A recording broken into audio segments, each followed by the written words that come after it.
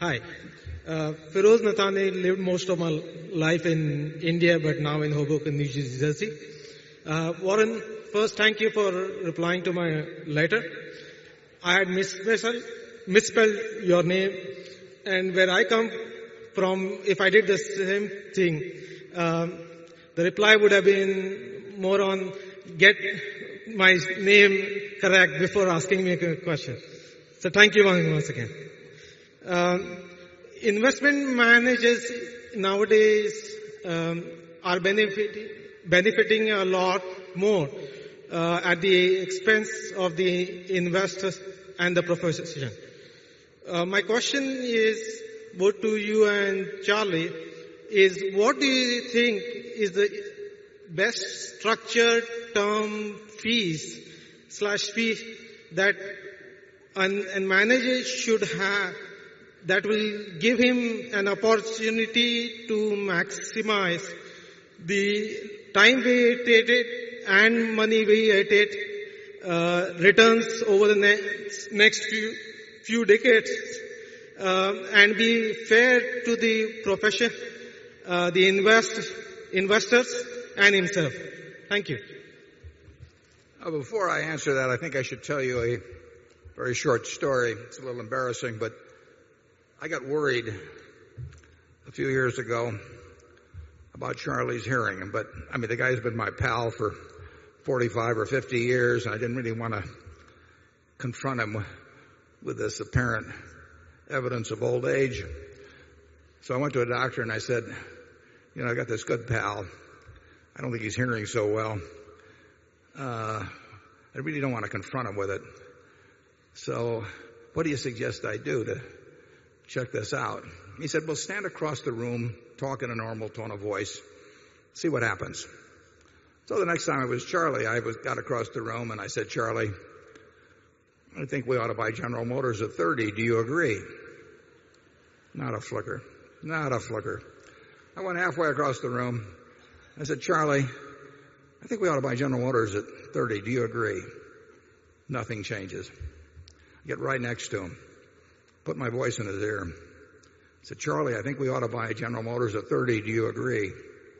Charlie said, for the third time, yes.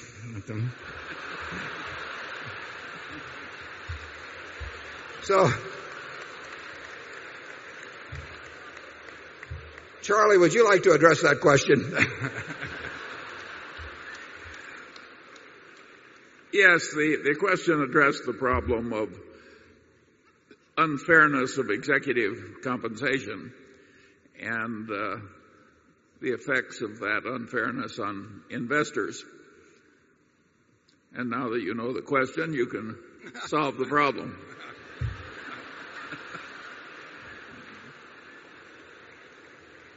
Well, Charlie and I have had plenty to say about compensation, and some of it makes our stomach turn. I will say this, though.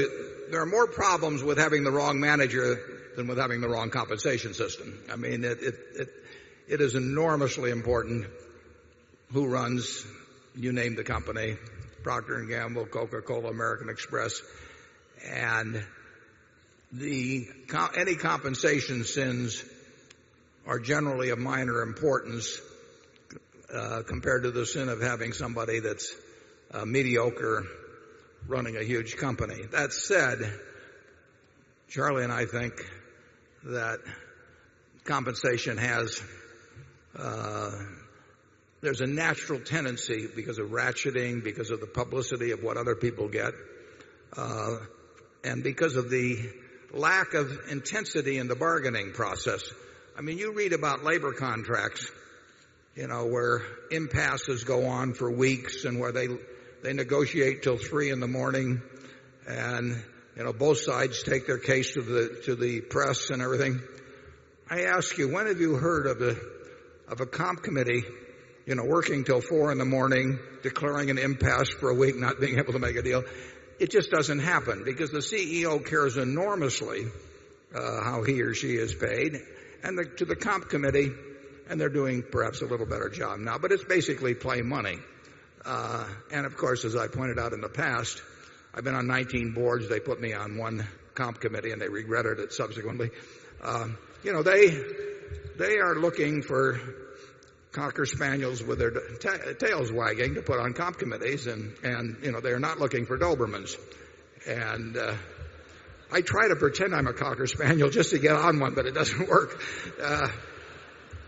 But there is not a parity of intensity in the bargaining process. One guy cares enormously and the others don't. And as Charlie has pointed out in the past, what really drives a lot of this ratcheting impact is envy. I saw that on Wall Street, that you can talk about greed, but if you paid somebody $2 million, they might be quite happy until they found out the guy next to him made $2.1 million, and then they were miserable. And Charlie also has pointed out that envy of the 7 deadly sins is probably the dumbest, because if you're envious of somebody, you feel terrible. And the other guy isn't bothered at all. So all you get out of envy is this miserable grinding in your stomach and all that sort of thing. Compare that to some of the other sins like gluttony, which we are about to engage in. There's some upside to gluttony. I'm told there's upside to lust, but I'll leave that to Charlie to explain. But envy, where the hell is the upside? But it does produce this ratcheting effect in pay. The comp committee sits down. The human relations person comes in. The human relations person knows that what the CEO thinks of them is going to determine their future. And the human relations department recommends some comp consultant. The comp consultant knows that his recommendation to other firms is dependent on what these people say about him. So under those circumstances, can you imagine that it's anything like a fair fight? It's a joke. Charlie? Yes, the process is contributed to by a wonderful bunch of people called compensation consultants. And that reminds me of the old story where the mother asked the child why she told the census taker that the man of the house was in prison for embezzlement. And the child said, I didn't want to admit he was a compensation consultant.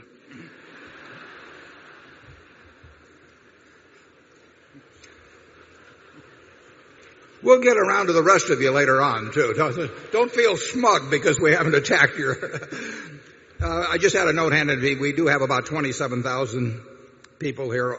The overflow rooms are full. And we have a whole bunch in the exhibition hall as well.